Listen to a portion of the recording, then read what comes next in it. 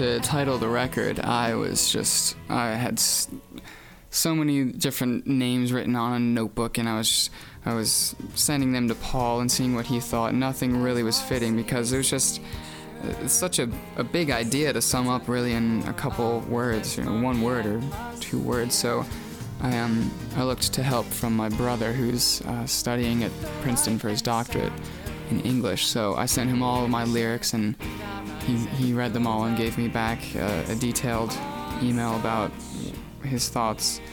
So he came up with Now Departing, and it works in a couple different ways. It works that you can look at each song as a different room, let's say, and you're walking from one room to another as the songs go along. You're departing from this environment, you're going to the next.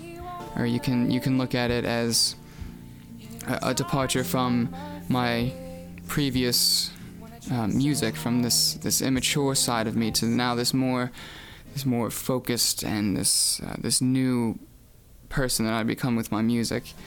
Or you can see it as, in our lives we have certain situations and then we have to leave them, and all these stories are really just about new beginnings and growth and just arriving in new places in your life.